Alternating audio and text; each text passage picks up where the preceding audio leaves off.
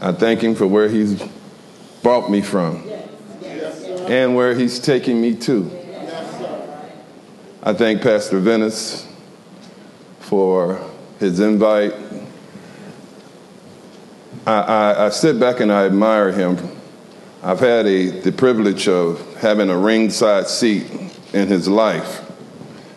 And there's no one, I want to put it this way, he's in the top of all the men I know or people I know when it really comes down to trusting God. I'm not talking about something I heard. I know. So I'm thankful, and his walk has helped my walk.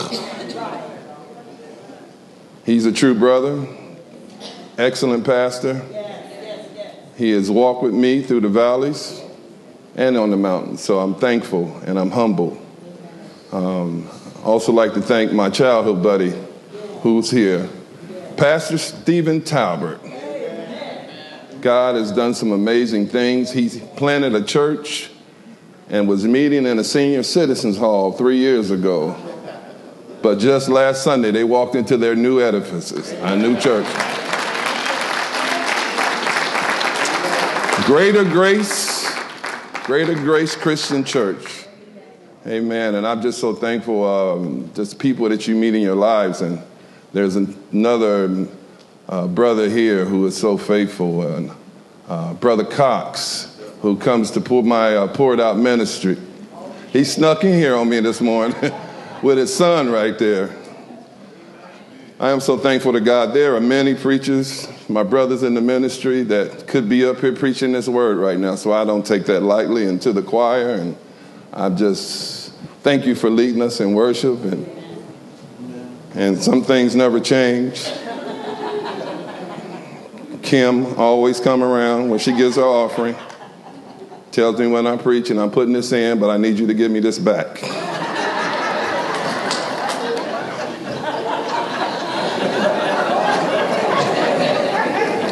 I can count it. But I know you came out, and I know it's good to hear worship, but I know you came out for a word. You didn't get up on this Sunday morning, rainy Sunday morning. You could have stayed in bed, but you came out to the house of the Lord. Give yourself some praise this morning.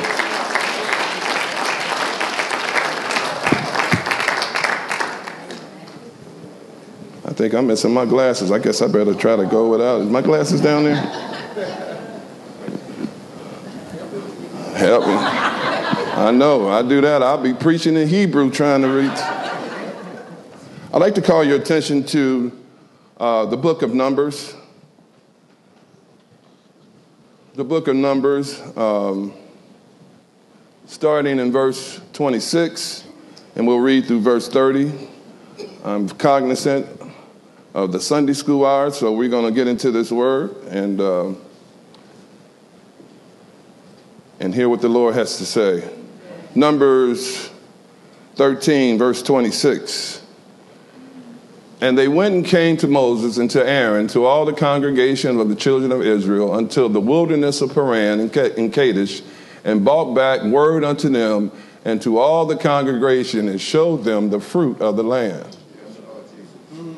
And they told him and said, we came unto the land whither thou sentest us, and surely it floweth with milk and honey, and this is the fruit of it. Nevertheless, the people be strong that dwell in the land, and the cities are walled and very great. And moreover, we saw the children of Anak there. The Anaks dwell in the land of the south, and the Hittites and the Jebusites and the Amorites dwell in the mountains, and the Canaanites dwell by the sea and by the coast of Jordan. And Caleb, this is our verse, he stilled the people. He basically told them to be quiet.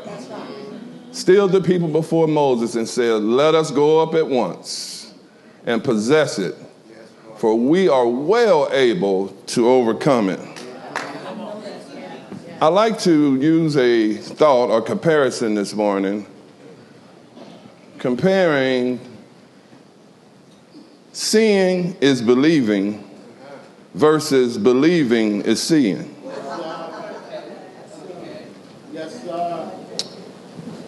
Let us pray. Father, we are just so thankful to be in your presence right now. We're thankful to be your children. We're thankful how you look out over us and cover us and keep us. But Father, we ask right now that your word come forth. Father, we ask that you hide me and let them see you. Let them know what a mighty God you are. Yes. Let them see what an awesome God you are. Let them see what a majestic God you are. We thank you today. In Jesus' name we pray. And Caleb stilled the people and before Moses and said, let us go up at once and possess it, for we are well able to overcome it. In our walk, in our everyday life, there are many things that we use this saying a lot. We say, I can't believe it until I see it. Show me. And in some cases, that's okay. But that's not the case when you on a faith walk with God. That's right. That's right. God is not going to let you, if you really want him to bless you, and I'm talking about if you really want to be victorious in your walk, that cliche of seeing and believing will not work in your Christian walk. Actually, it's the opposite. You got to believe before you see. You got to believe that God's going to do that thing he said he's going to do in your life. And when you get in the middle of a crisis, you can't wait till then to say, Lord, show me. You got to see it, but you got to believe God from the very start about what you're about to go through. So many times, and I think that's the problem with us as with the church. Sometimes we fight against things and we don't go with the agenda of the church because we don't see it. Well, it ain't your job to see it.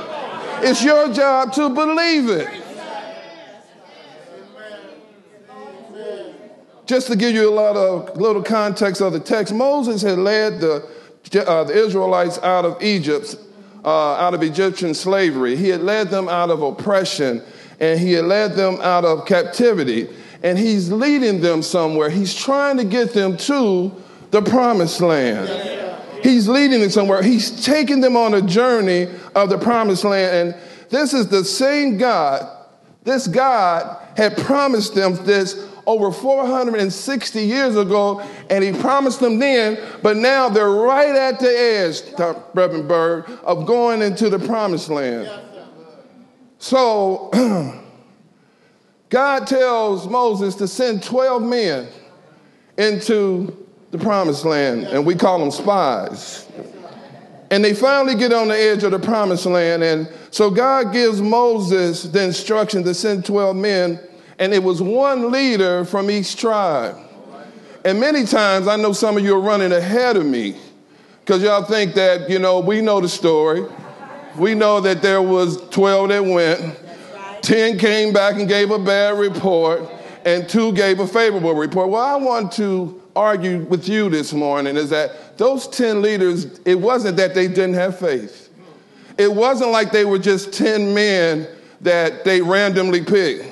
These were 10 leaders of the 12 tribes. These were holy men. These are men that had walked through the dry ground on the Red Sea. They had seen God do some things. So they weren't just 10 men that came out and they came out scared. So this is where we pick up in Numbers 13:27. They gave Moses this account. They gave Moses this account. He said, we went into the land which you sent us, and it does flow with milk and honey, and here's the fruit. It tells us that the grapes were so big that 2 men had to carry back a cluster. Now, you go to Kroger's and buy a bag of grapes. Can you imagine grapes so big that 2 men had to carry them back so they could see them. And what these grapes represented was God's promise. They represented that God's provision that he was going to provide for the children of Israel. But look at verse 28. But the people who lived there, is what they said, are powerful And the cities are fortified and very large. For we even saw the descendants of Anak there, and that's the tribe that Goliath came out of. They were big men. And we even seen Anakites live in Negev. The Hittites, Jebusites, and Amorites, and live in the hill country, and the Canaanites live near the Sea of the Jordan. But then, when Caleb was sitting up there listening to them say all that, verse 30, Caleb says, Caleb silenced the people before Moses. And he said, not only did he silence them, he said, we should go up right now. Basically what he was saying. He said, I don't need to hear all this other stuff y'all talking about. We need to go up right now. Look what he says. He said, we need to go and take possession of the land. And this is the part I really like, because he said, for we are well able. He didn't say we might be able to take the land. There's some things in your life, my brothers and sisters, where God is saying it's time to go take it. And you keep trying to have a discussion with God about it, and you keep having negative thoughts feed your mind, and you know he's giving you a mission, a promise, a vision to go after it. And there's some things where you just got to be like Caleb.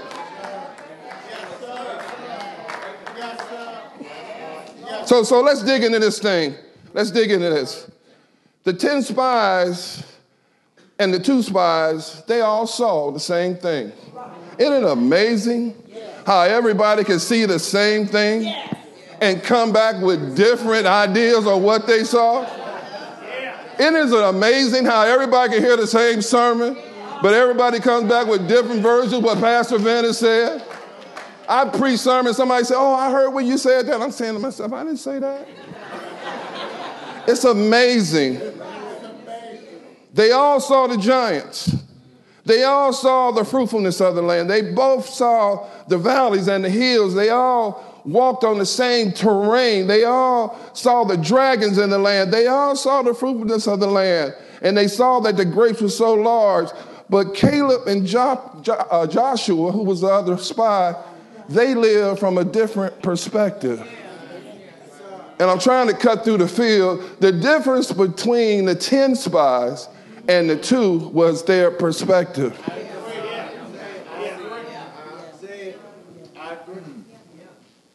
The 2 spies, from the very start, they believed God was able. They didn't have to go over into it and say, is God going to do this? Caleb and Joshua stepped into it and said, God's going to do it. Yeah, they saw the giants. Yeah, they saw the threats of the land. But that's the difference when you know who God is. God, he let them see that.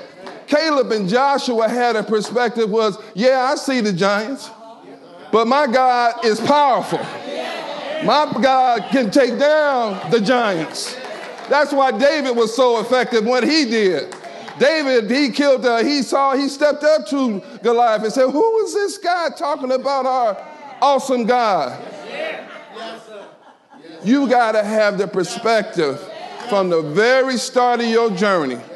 Every time a crisis, every time a challenge, I don't care what it is, you got to have that perspective of Joshua and Caleb that's saying God is more powerful than anything.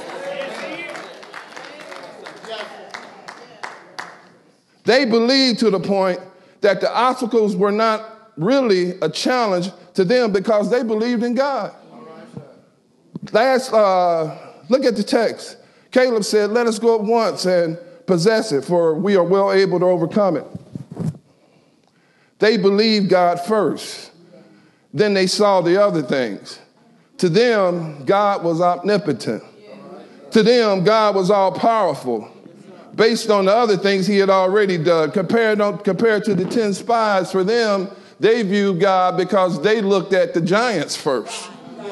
And they wondered, did God have the power for them to be victorious? Actually, they doubted because they said we're like grasshoppers in their sight. They didn't even believe that God could make them win. And that's the difference. But Caleb and Joshua, they believed.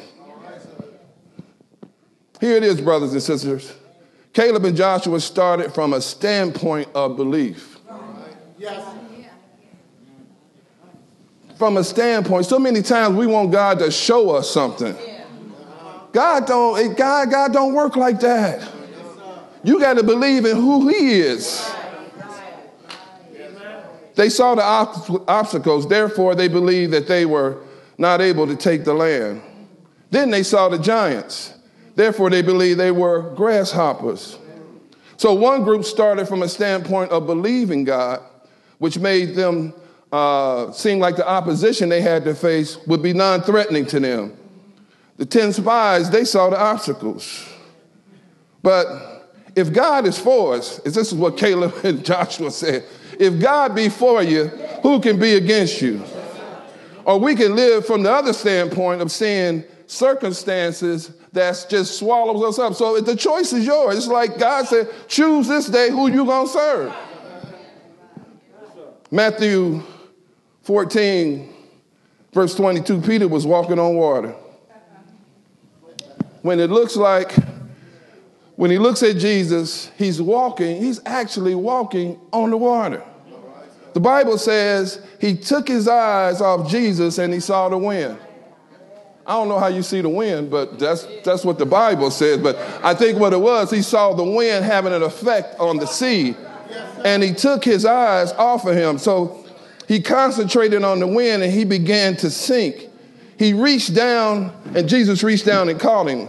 And as long as he kept his eyes on Jesus, he was walking on the water. And when we take our eyes off Christ, we are focusing on the winds and the waves. We are seeing the crisis and not Christ. Then we believe that we can't do it. Many times we look at the crisis, but we don't see Christ. We are walking, we are his. He says, I'll never leave you or forsake you. Let me say these 3 quick things and we'll wrap up because I know Sunday school's coming.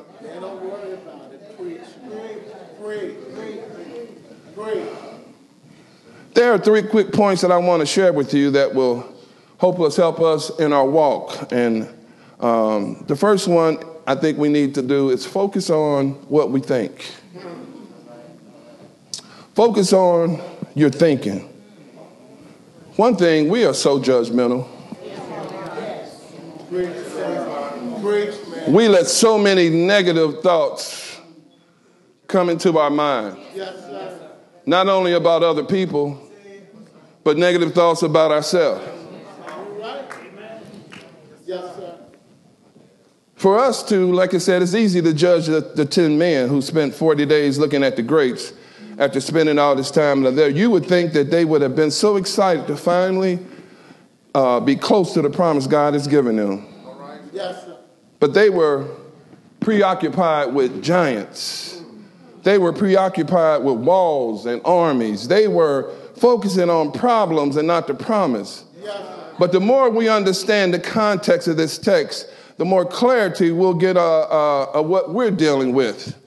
You see, context, understanding somebody is the key to compassion. We need to be compassionate people. We should be the most compassionate people in the world. Look at your neighbor and say, you know, so many times in the church, we don't know what somebody else has gone through. And we take a 30-second snapshot and we become judgmental of them. But you don't know what that person has been through.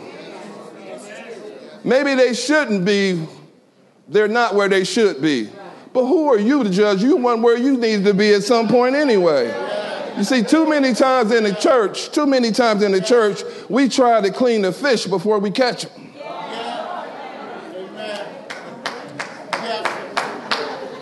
And we think about, and the things we think about that are not about God's agenda, you know, the things that we think about in our minds, if it don't line up with God, we need to get rid of that. We need to abolish that. Paul says in 2 Corinthians 10:5, at the end of that verse, he said, we take every thought captive to the obedience of Christ. Every Christian in this room, whatever you have thoughts, you should take that thought. Don't let that thing feed. You need to crush that thing because it don't line up with the word of God. So I need to focus on what I think. Secondly thing I need to do, I need to focus on what I'm hearing. Look what happens in the text. They come back from the land, and they're giving their report. It wasn't that Caleb was not aware of all the giants in the land. Caleb knew about that. He had spent 40 days looking at the same thing too. He said, but he got to a point where Caleb said, I don't need to hear that. But you don't need to keep hearing someone talk negative thoughts in your ear when you're trying to walk with the Lord. You can't be on the phone gossiping about somebody else and trying to get to the next level in the Lord. You got to shut that kind of thing down. What you need is somebody in your life that's going to declare the things of God over your life. God said he would give you this land. Some of you here today, you know God's telling you he wants you to go after something. If God said he's going to give it to you, you got to declare that thing and believe it that he's going to give it to you. Caleb said, I don't want to hear about no giants. You have to focus on what you hear. We pollute our faith because we expose ourselves by what we are hearing. The 10 spies came back and they're talking about giants and walls. Instead of talking like men of faith, they're just talking like weak men. They keep talking about but. Caleb has the fortitude to say, stop talking to me like that. I don't want to hear it. You see, brothers and sisters, there are some things that God has called you to that you need to step out on faith. Maybe he's calling you to start your own business or to start opening your heart again. Maybe he's calling you to work in a ministry, to start your own ministry. You got to listen to what God is saying. You need to be selective to what you're hearing because your faith is a product of your focus. You have to focus on what you hear. The Bible says that faith comes by hearing, and hearing by the word of God. I have to submit my life by the words that God has spoken over my life. God said I belong to him. God said that I'm his child. God said, no weapon formed against me shall prosper. You know, I'm serious. Sometimes you just got to say them words out loud. It's got to be more than you reading the Bible sometimes. Sometimes you got to have a conversation with yourself. Sometimes whatever you're doing, you tell yourself, I'm not going to do that. Yes, sir. I don't need to hear. There's certain things you don't need to hear. You don't need to hear things that's going to take you out of what you're trying to accomplish. Yes, I need friends that will come into battle with me. I need friends that's going to declare what God has spoken over my life. Yeah. And the last, number 3, I want to say this, and we need to focus on what we say. Yes, there's a real difference between the way Joshua and Caleb talked about their situation and the way the 10 spies did. When I first read this text, I thought the 10 spies were lying about what they saw. I thought that maybe because what they had already been through, that maybe they didn't want to go into the promised land. And then I noticed verse 32, and it says, and they spread among the Israelites a bad report about the land they explored. It says they said a bad report, not a false report, but a bad report. Anytime you're going to talk about what God can't do,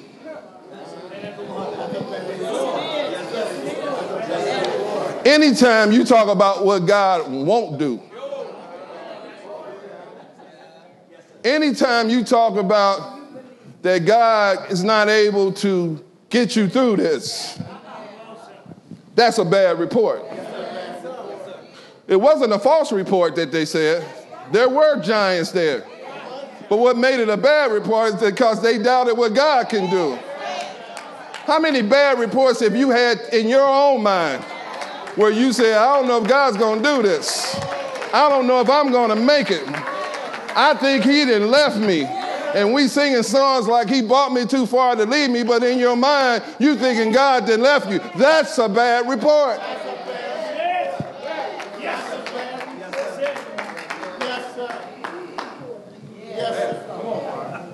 The enemy will deceive us in our lives. He'll have us to look at every situation, but his goal is for us to come up with a very false and bad report. That's what Satan is trying to do. Satan wants you to give it a bad report. Satan wants you to say, I don't think I'm going to make it. Satan wants you to say, that this situation, I'm down to my last dime. I'm about done. And know that, he don't want you to say, I know my God's going to step in right on time. So what you say, my brothers and sisters, is a reflection of what you believe. Amen. Amen. It's really when I looked at this text, it really is a recipe if you want to walk victorious in Christ. It's two sides to it. If you want to have victory in Christ, then you got to learn and study what Joshua and Caleb did. You got to know that no matter what the situation is, from the very start, my God is able. My God is awesome. My God's going to bring me through. Or you can go to the other side of this thing and you can say, I don't know. Well, if you're saying I don't know, you're already defeated. I'm tired of us walking around as Christians on our walk being defeated. I'm talking about from preachers to the back door. Someone today is looking at a real tough situation in this room. Someone is looking about what God is calling you to do. And the thing you need to do is change the way you talk about it. My brothers and sisters, I dare you to trust God in your situation, what you're going through right now. I double dare you to trust God. I don't care how bad the situation right now. I'll double down on it. I dare you to trust God. No matter what it looks like right now. I dare you. Paul says, I believe and now I have spoken. See, you got to believe before you speak that thing. Oh, it's easy to speak that thing. But if you guys, it's a different thing. If you believe it, then speak it. If you're sick, his word says, by his stripes, I am healed. If you're in a financial situation, the cattle on 1,000 hills is my God's.